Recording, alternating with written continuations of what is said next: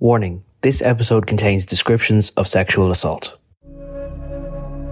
My name is Fiona Doyle. I am a survivor of historic sex abuse and an avid campaigner. This is Shattered Lives, an Irish Daily Star podcast. I'm Paul Healy.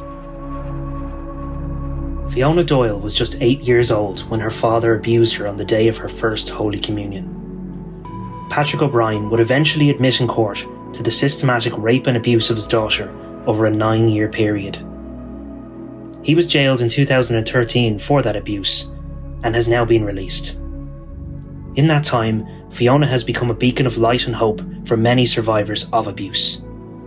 Through her own lived experience, she has seen with her own eyes the pluses and minuses of the Irish justice system. Fiona believes that there simply isn't enough support for victims, and she has strong views about how the system should handle monsters like her father. Fiona sat down with us for this podcast to discuss all of that, what she went through at the hands of her father, and what she believes has to be done to protect children from abuse in the future.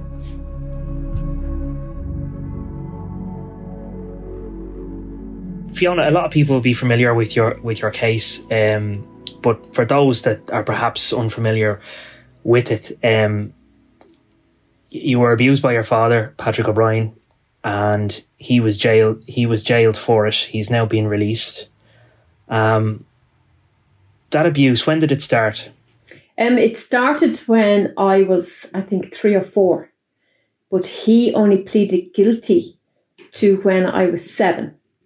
So that's why it centred around my communion a lot, because that's as far back as he pleaded guilty to.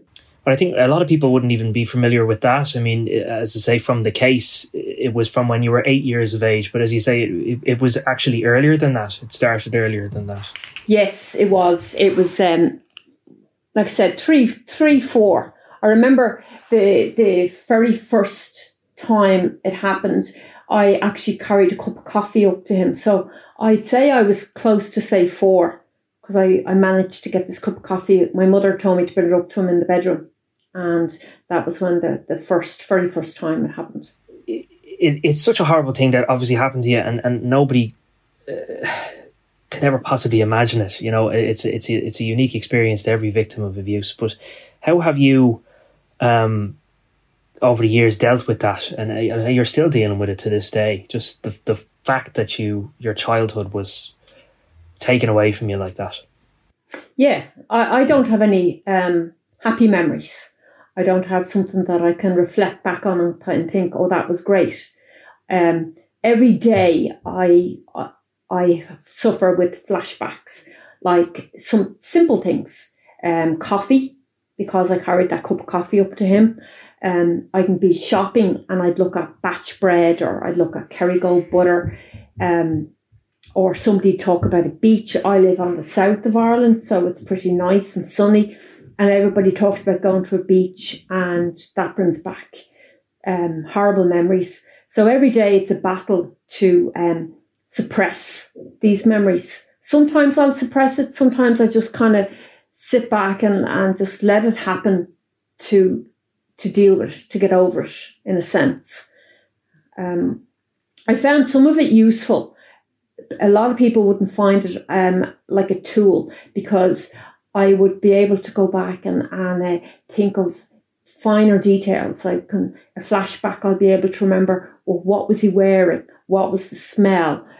Try and figure out what I was wearing, how old I was. So I used a bit of it to my advantage, in a sense. But that's interesting, though, that like a lot, the smallest of things can trigger a memory for you. Yeah. That's the way it works. Yeah. The smell of cigarettes is a horrible thing for me. Body odor, that was another thing that I have big difficulty with. So, and you would imagine that people find it very hard to comprehend, because they won't remember what it was like to smell something as a child. But that's because that particular thing didn't traumatize them that much. So, people who haven't experienced it find what I'm speaking about very hard to comprehend.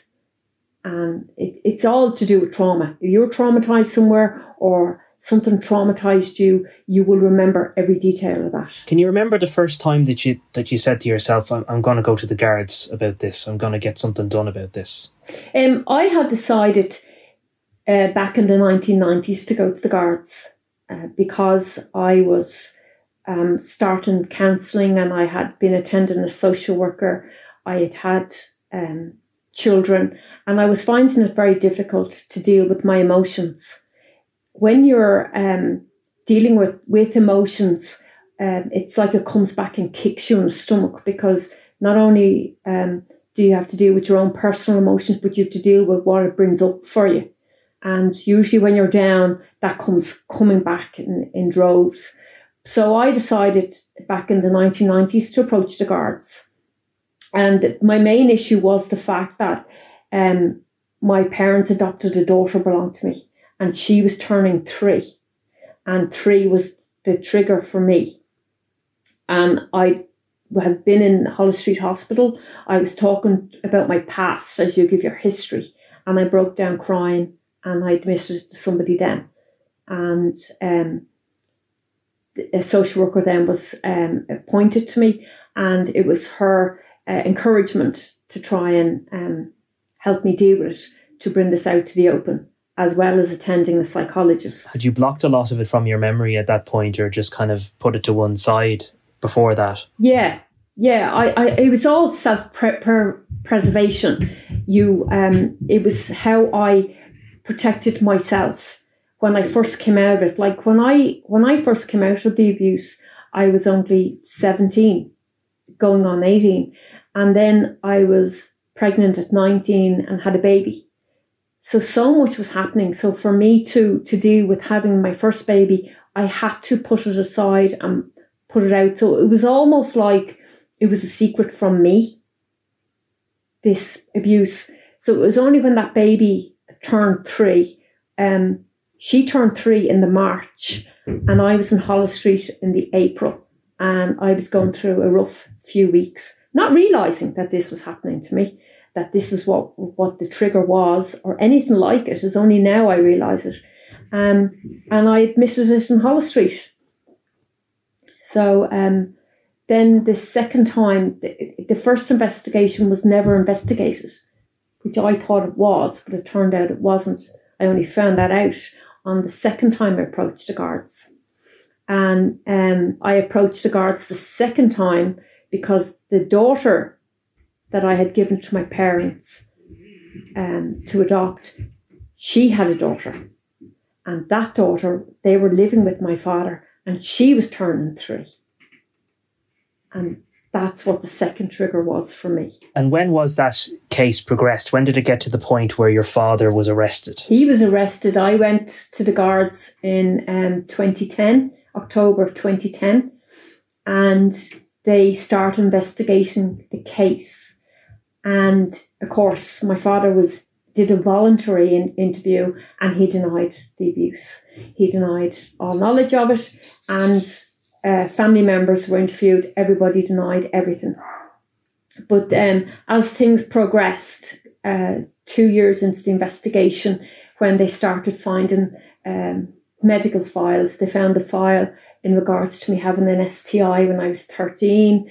They found files in regards to the physical abuse. I was hospitalised over that.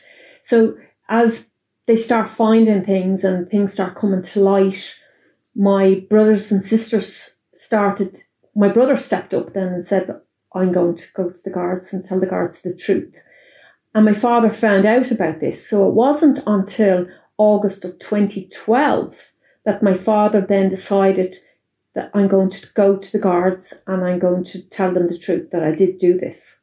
And it was only then that they arrest him and charge him. So that was August 2012, 2 years later. And we were in court then in the September of 2012. The reality of that is that case really only progressed in the manner that it did because, there was mounting evidence, but your father admitted it. Your father did eventually say, okay, I am guilty of this. And that is what progressed it quite quickly. Would that be right? Yeah.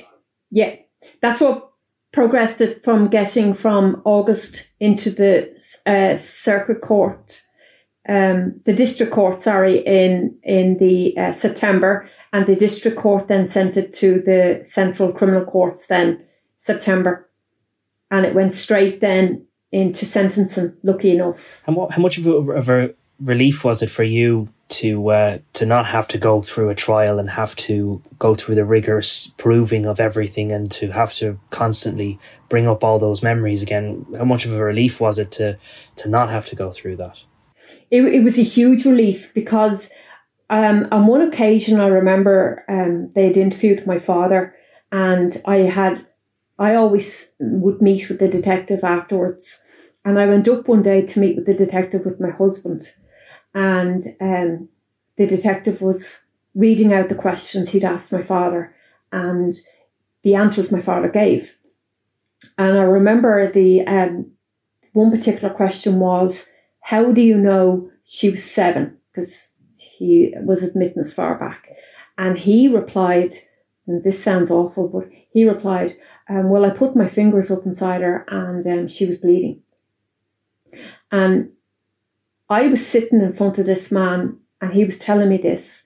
I was sitting in the company of my husband, and I was so shocked at how casual my father said this and how casual he answered this.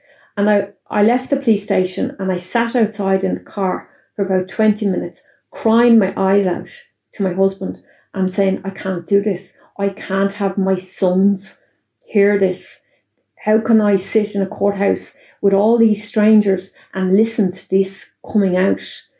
And for about 45 minutes, that's how I felt. But then my anger kicked in, and I take strength from my anger. And I decided, actually, hell no, you're not going to do this to me. You're not going to try and put the fear of God into me to make me back out of this. I knew I needed, for the sake of my children and future grandchildren, I needed to prove I wasn't lying. And that was the most important thing to me. Not how he was going to make me feel, not my fear, even though my fear was huge. I wasn't going to let him use that against me. In many ways, like, it's quite telling to your father's psyche that, you know, we're saying he pleaded guilty, but in his mind, a lot of what he was saying he did, he felt justified or felt, oh, there's nothing wrong with that. I mean, that was his mentality, wasn't it? That he didn't see what the big deal was with sexually abusing his own daughter. Yeah, he spoke about it like it was so casual. But that was how it was spoke about in our house. It was spoke over the kitchen table. It was spoken about so casually, like it was nothing. And his attitude was the same attitude that was bred into everybody in my family, as in my brothers and sisters. So nobody saw it as rape of a child. Nobody saw it any way like that. It was, you know, and he pleaded guilty for his own sake, because he didn't want the details brought out in public. And that's why he did it. It wasn't for me. It wasn't for concern for me, or it wasn't concern for anything else, only himself. But that's what they're like. That's what rapists are like. They're narcissistic. It's all about them, and it's all about their feelings. And to this day, like, he actually now, if you said to him, did you rape your daughter? He'd say no. No, I didn't. I recall confronting him. We did, I won't say interview, but we confronted him upon his release from prison in 2019. And and he did actually say I didn't rape my daughter, but then went on to say, but I did sexually abuse her, as though that was fine or that was okay, you know. So it gave you a real insight into his messed up mentality, just completely deluded. Yeah, he did the same when I confronted him. I confronted him in hospital one day. I just turned up and I grabbed the opportunity to, because I felt this confrontation was important to me. I needed to do this. This is when he was imprisoned, Fiona, right? Yes. And I got a call to say my father was going to hospital. And I decided, I always knew I wanted to confront him. And I'd asked the guards, could I confront him when they had arrested him? And I was told no. So I decided that this was an opportunity to go and confront him. And I chickened out of it. I backed out. And then I got a call again 3 days later to say he was back in hospital. And I knew it was now or never. And I drove all the way up to the Mater Hospital. I'll never forget it. It was a sunny day. I wore a dress that was stuck to me because I was anticipation. I was so nervous. I was sweating. I was everything. But I knew I had to do this. And I went to the hospital and I just walked down the ward and I asked to see him. And as I was walking down, as you casually look into a ward, next minute our eyes just met. And he looks at me and I look at him. And I just went to the desk and I said, I'm Patrick O'Brien's daughter, can I speak to him? The prison officer came out and he says, he won't speak to you. And I said, I'm not here for trouble. I'm just here to speak to him and to put things to bed, to put things to rest for me. And he went back in and he came back out and goes, he will speak to you, which was shocking. And of course, I was kind of ready to leg it out of there, but I didn't. I went in and I sat in front of him. And he swings his legs around. He'd been lying on the bed with his clothes on, and he just turned his legs around. And I remember thinking, you're sitting too close to me. I don't like this. And of course, the smell, I could smell him again. And he said to me, I'm sorry. And he put his hand out to me. And I shook his hand. And he started to go on about how hard things were for him, how he had no visitors, how the food was crap. And then he started going, he said, these are the issues I have with you. He said, you used the word rape. And I kind of was taken so aback. To be honest with you, I wanted to punch his lights out. That was my first reaction.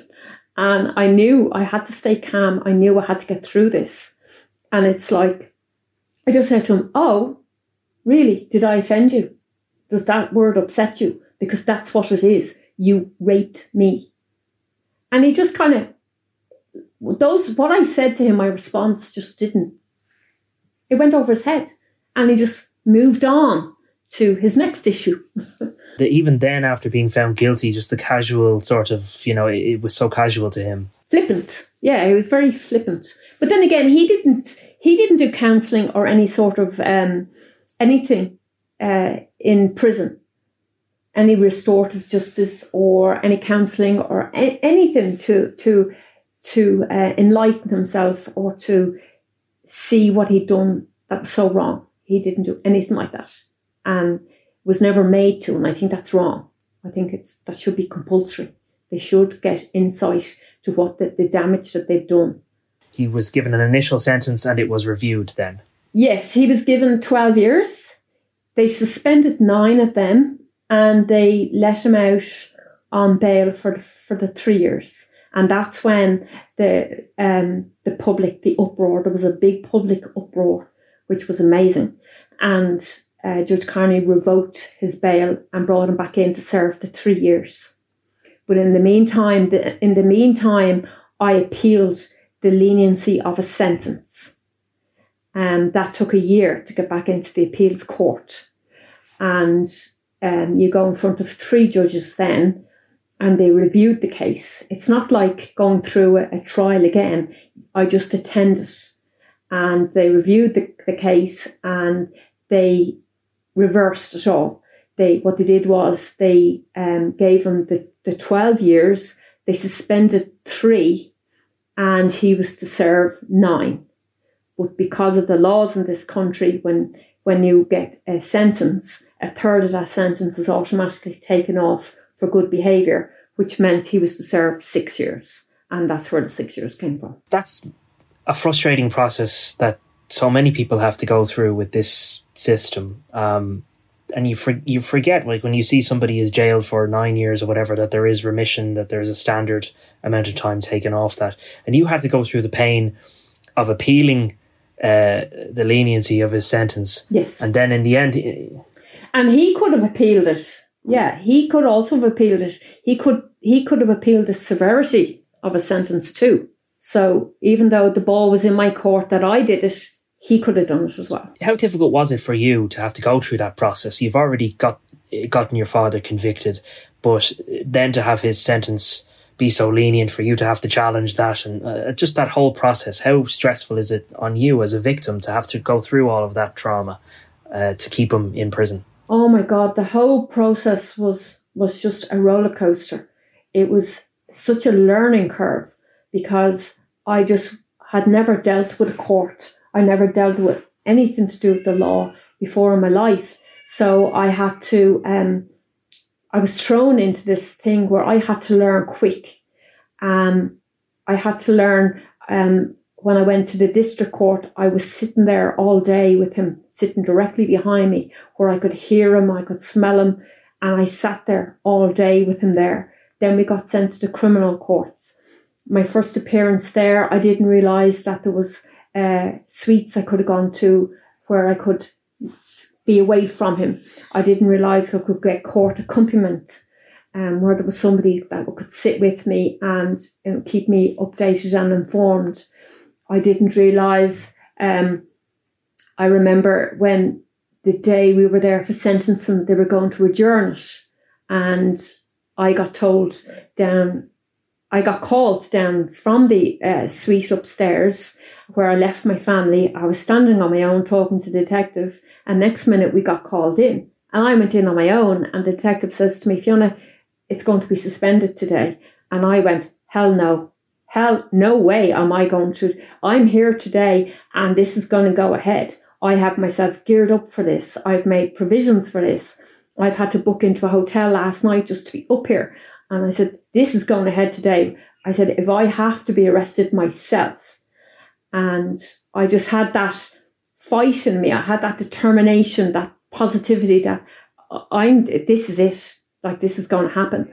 And lucky enough, it did go ahead that day, and the first sentencing was done, and of course that went haywire, and the public got involved. He got revoked, and then of course after doing all that and going on the roller coaster of him getting brought back in and him getting locked up, then to appealing it, to trying to fight for my appeal date, to making sure I was going to be there for the appeal, to going all the way back up to the Central Criminal Court for that, to seeing him again, everything. It was just, it's overwhelming, it's huge, but I took positivity from it all. I turned all my anger into fight, and it was like, "Yous are not going to beat me. This is not going to wear me down. I am going to face this."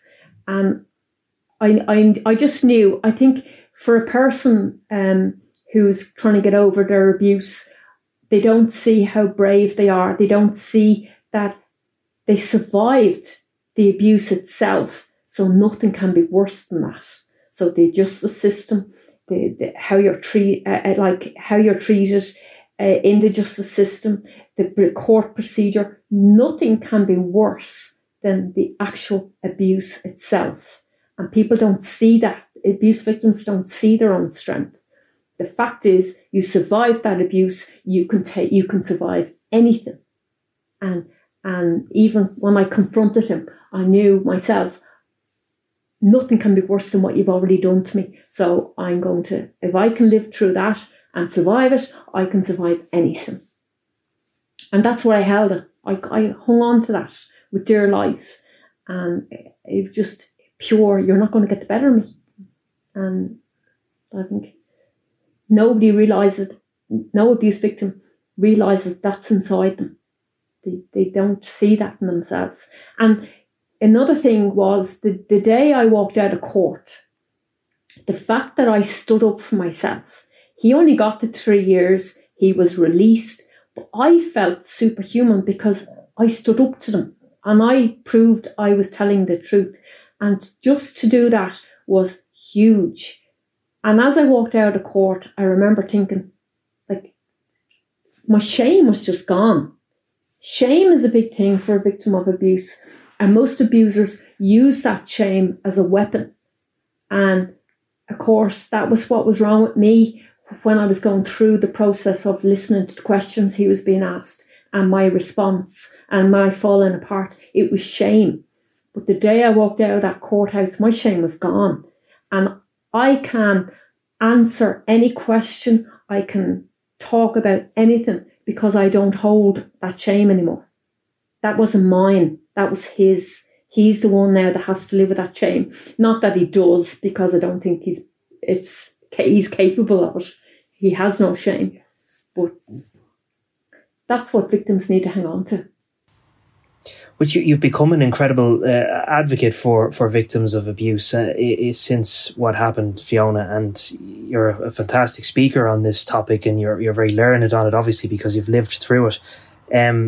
You've spoken about that sentencing nightmare that you had to go through, but looking back at it now, like, should there be a minimum sentence for somebody, you know, who's convicted of rape of a minor? What would be the appropriate sentence, do you think? You know, a headline sentence? Do you have issue even with that whole system, you know, the mitigating factors and that reduce people's sentences just because they plead guilty?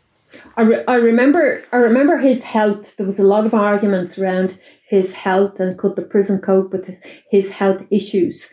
And I remember thinking his health was not an issue when he was sexually abusing me. So why is it an issue now?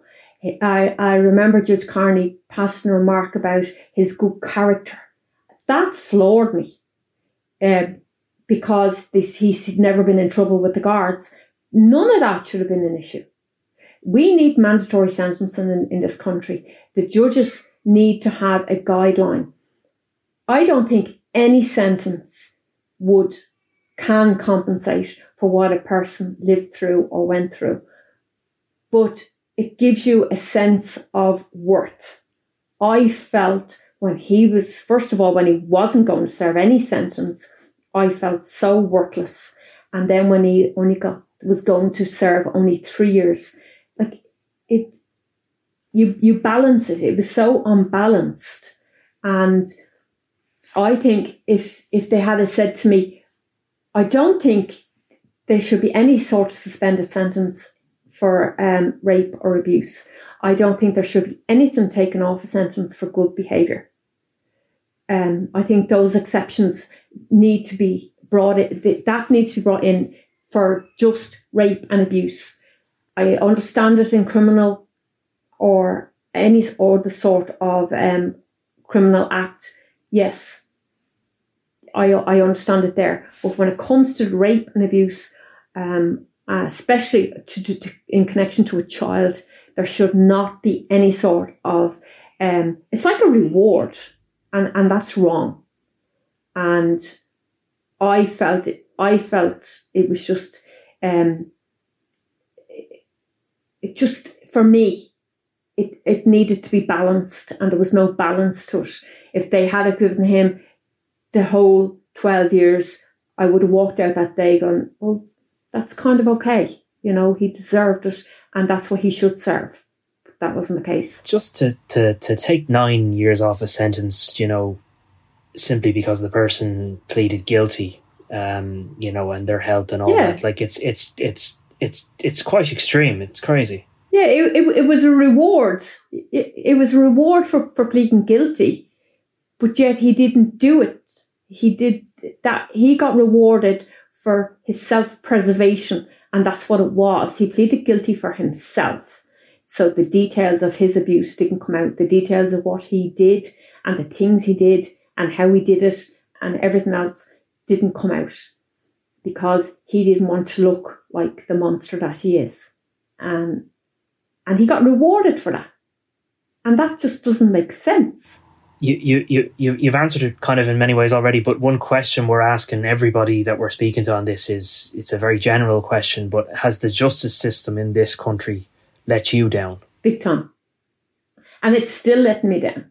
You know, I'm in the process now taking a civil case against the guards and against the HSC, because I need people held accountable for letting me down and for not doing their job They have these jobs for a reason, and they need to do these jobs and do them to the best of their ability. And it wasn't done in my case. So I am now going to go on and take that fight on and prove I'm not lying. I did go to the guards in the 90s. I did report them to people, and I was let down. And that's huge. Just to give people an overview, that, as you say, you went to the Gardaí many years prior. Yes. There is evidence for that. Yes. And you also are taking a case against the HSE, as there is some evidence that certain people would have known about allegations of abuse many, many, many years before you ever made a complaint. Where are we with that civil case now? What's the process? What stage in the process are you at with that? The cases are where the guards have given their defence. Now, this case has been active since 2013. It was only after my father was found guilty that the anger kicked in at the failure that was highlighted of the guards. See, I believe the guards did investigate the case and that there was just no evidence to be found. It was only when I started investigating my own case did I realise that I had so much evidence was there that I got angry, and I decided, a solicitor approached me and we got together to see what kind of case would I have a case, because we've got the statute of limitations. So this is where we're at now, is that we've sent, the guards have sent a defence. We sent a notice of particular to the guards. They sent a defence back.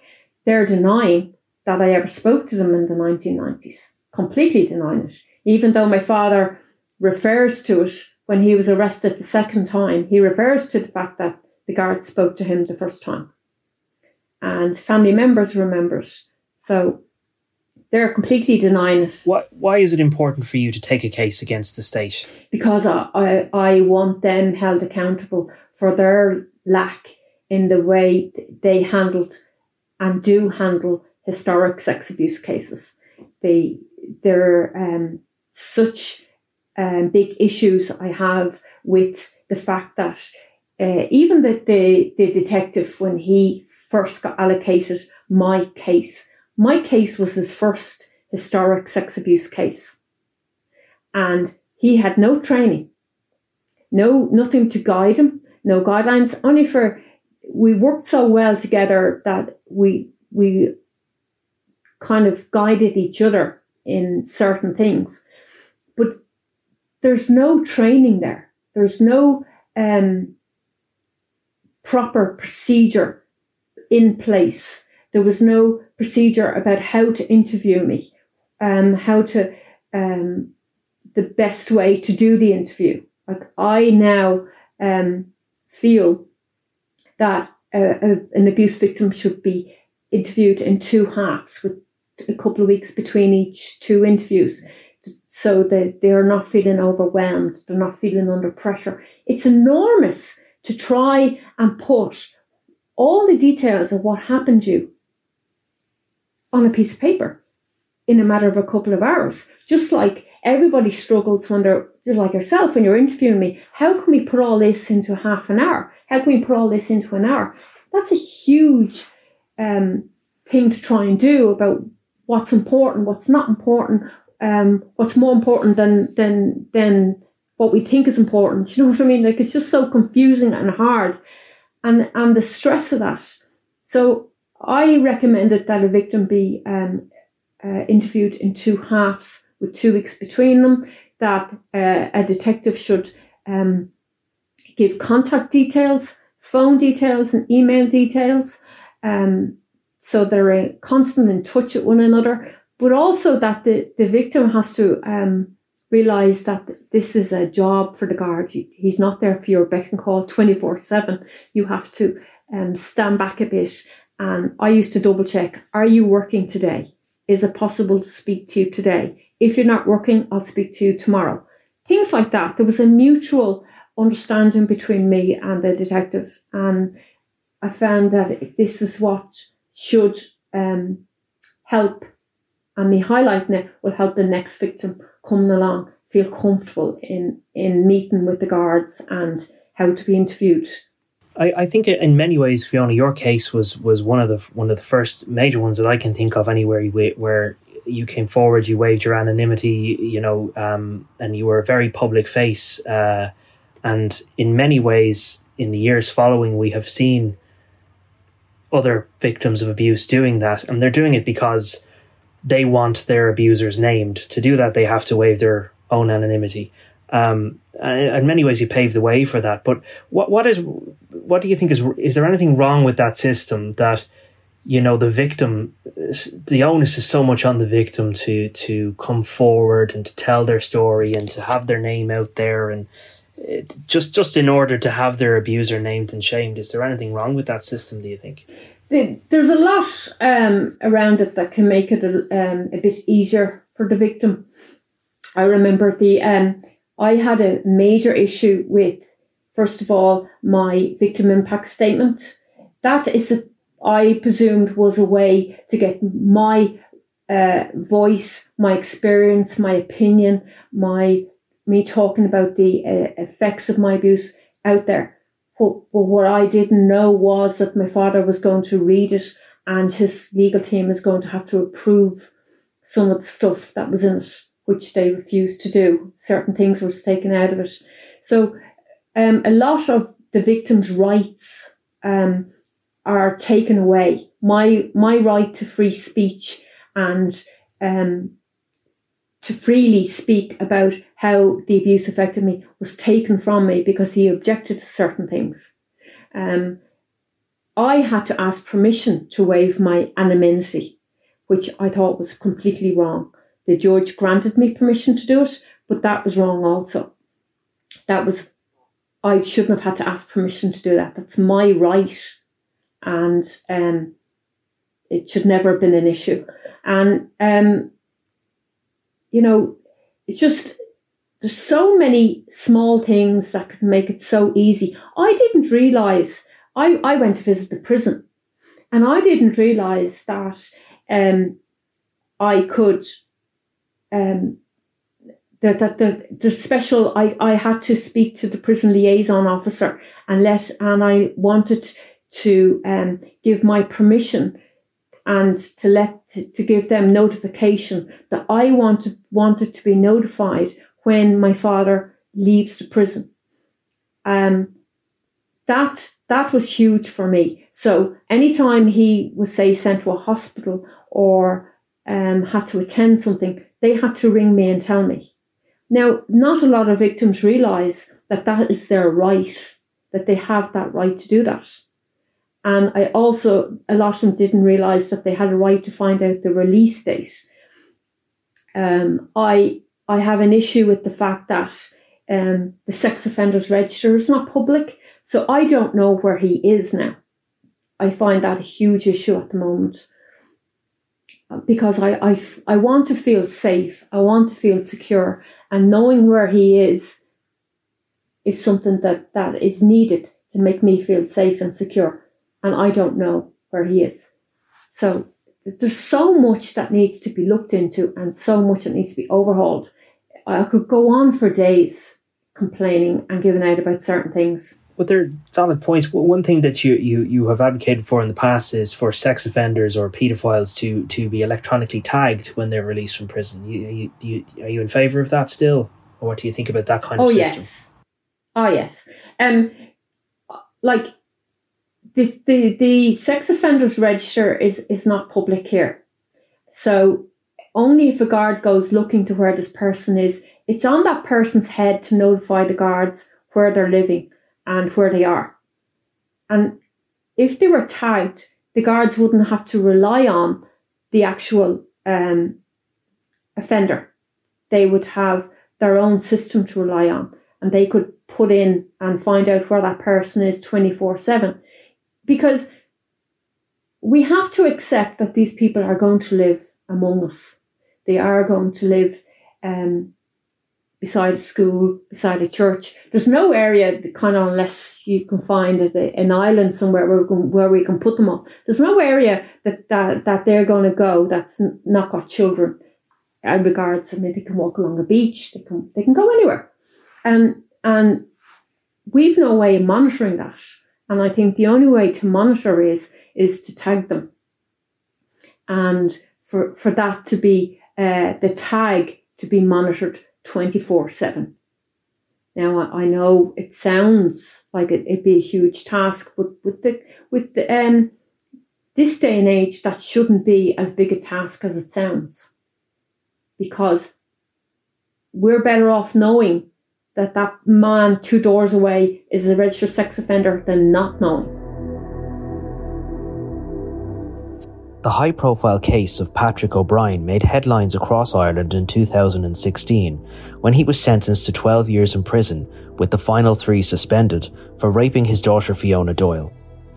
The 74-year-old had pleaded guilty at the Central Criminal Court to 16 sample counts of rape and indecent assault of his daughter at Macintosh Park, Pottery Road in Dunleary in the 1970s and 1980s. In this section of our interview, Fiona spoke about that difficult court process, how she feels it is still weighed against the victim, and what she thinks can be done in the future to change it for the better.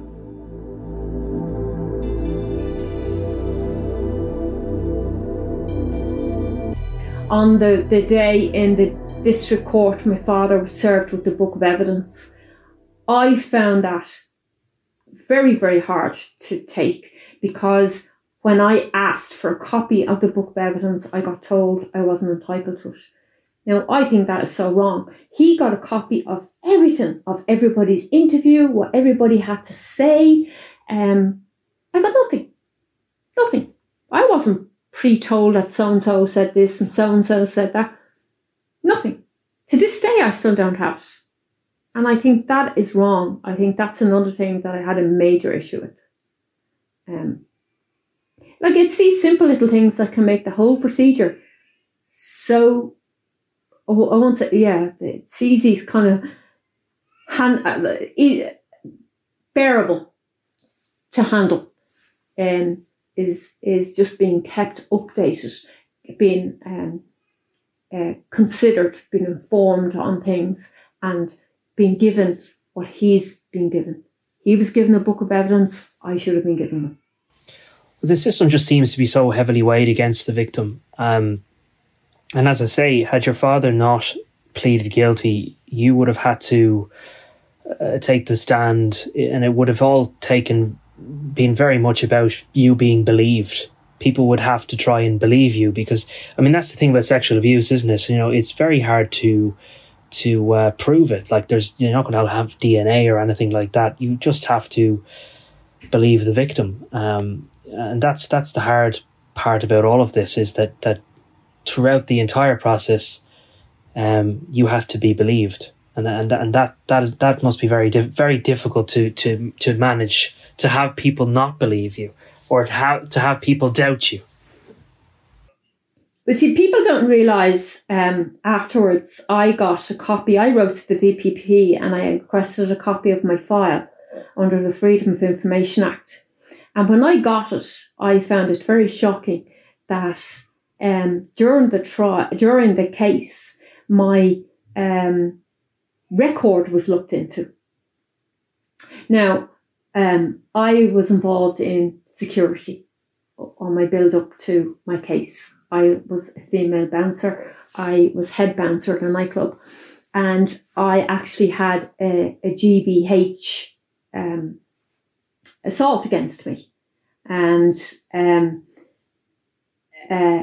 that was actually in the file, and I found that very upsetting that was going to be brought up if it had gone to trial, my past. And I also remember stressing. I mean, people know my background now. It's all out there. It's out there in a book that I had different partners, that my children had different fathers. That was all part of the backlash of my abuse, as in my choice of men. But that was going to be used against me. And I was finding that at the time, before I realised he was going to plead guilty, I was finding all this very hard to comprehend and to handle, that my record, my children's fathers, my sex life was going to be brought into it. And I was going to go through with it, but I was dreading it. I don't know how I would have coped with it. In the end, I brought it all out myself in the book, but I brought it out with the explanation of why it happened. But you don't get that in court. It's just all, all against your character. And I found that all so unnecessary. And my heart breaks that other victims have to go through that. That they have to sit there and listen to their private lives and everything else be used against them when it's all part of the effects of abuse in the first place. Would you blame victims for not coming forward? Because look at the process you had to go through. Okay, your father pleaded guilty, so you got some justice, but even still, you had to go through so much. Is it worth it? Is it worth it for what would be your message to victims of abuse about going through all of that? Is it worth going through the process? Most definitely. Life after justification is 100% better than life beforehand. But I really don't want a victim to beat themselves up because they don't want to be identified. They don't want to waive their anonymity. And that's okay too, because family-related sex abuse is the highest rated in Ireland. And the pressure a person, when it's family-related sex abuse, is on them from the whole family is huge. The pressure to hide it, to keep quiet. We don't want anybody to know that that's our dad. We don't want anybody to know that that's our brother. And we don't want anybody to know that we could have known and we did nothing about it. And the victim has to carry everybody else's guilt on their shoulders. And some of them just cannot go against their family's wishes and identify themselves because of the backlash that they're going to receive. And I thoroughly understand that. And I never want any victim to feel any way that they've let themselves or anyone else down for not doing it, because I know what that pressure is like. Because you came forward and in the way that you did, and even though your father admitted his guilt, you have lost family over this, you've lost friendships, lifelong relations with people, simply because you came forward about abuse that you suffered. Yes, I have no contact with my own children, with grandchildren, aunts, uncles, cousins. I feel kind of like I'm on a little island, that it's just me. Now I have children that I do see, and I've got grandchildren I do see, and I have a fabulous husband. But sometimes you just feel so alone because life is never normal. I do not have a normal life, and I never will. And that's what people need to accept. Like, I spent years trying to make my life look normal. I spent years fighting my own feelings on things and suppressing them to make things look normal. And life now is just, people know me. They know I'm not the normal person on the street. They know I have issues and they know why I have issues. And, this is just, I just have to accept that this is my life and I'm just going to make the best of what I have of it. I am not going to beat myself up because certain people don't speak to me or anything like that, You just have to, or you just wouldn't get through it all. You just wouldn't cope. Your father now, he's an elderly man and he's probably, we believe he's living in a nursing home, being cared for. But even still, that fear you were talking about, you just the not knowing exactly where he is. Maybe it feels somewhat irrational, like at the age of 80 something, he's not really going to do any damage. But there's still that fear, I suppose, isn't there, that he's out there and he's free. Well, you see, there's still certain things I need, and one of them is when he dies, I need to go. And I told him this when I confronted him that time in the hospital.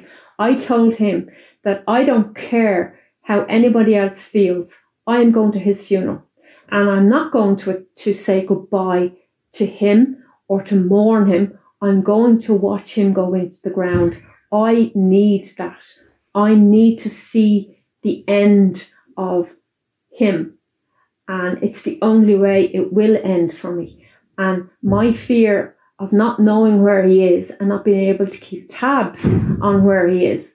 When he was in prison, I was able to keep updated on his health. I was informed when he went to hospital, so I was okay then. I knew when he was in prison, if he died, I'd be notified.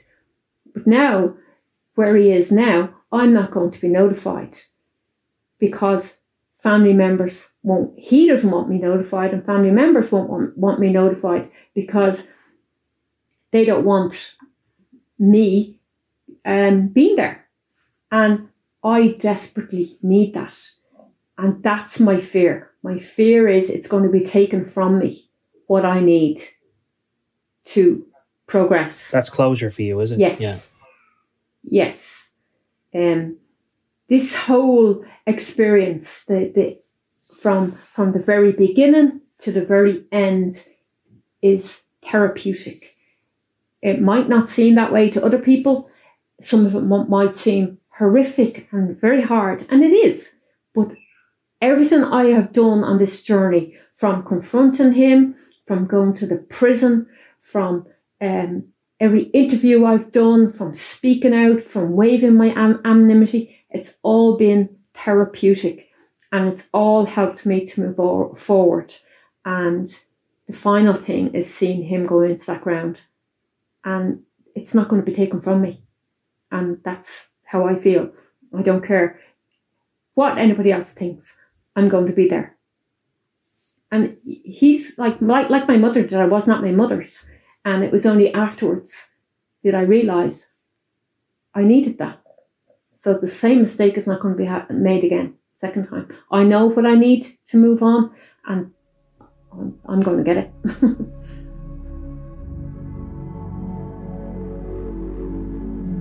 If you have been affected by any of the issues raised in this episode, you can call the Samaritans at any time on 116 123.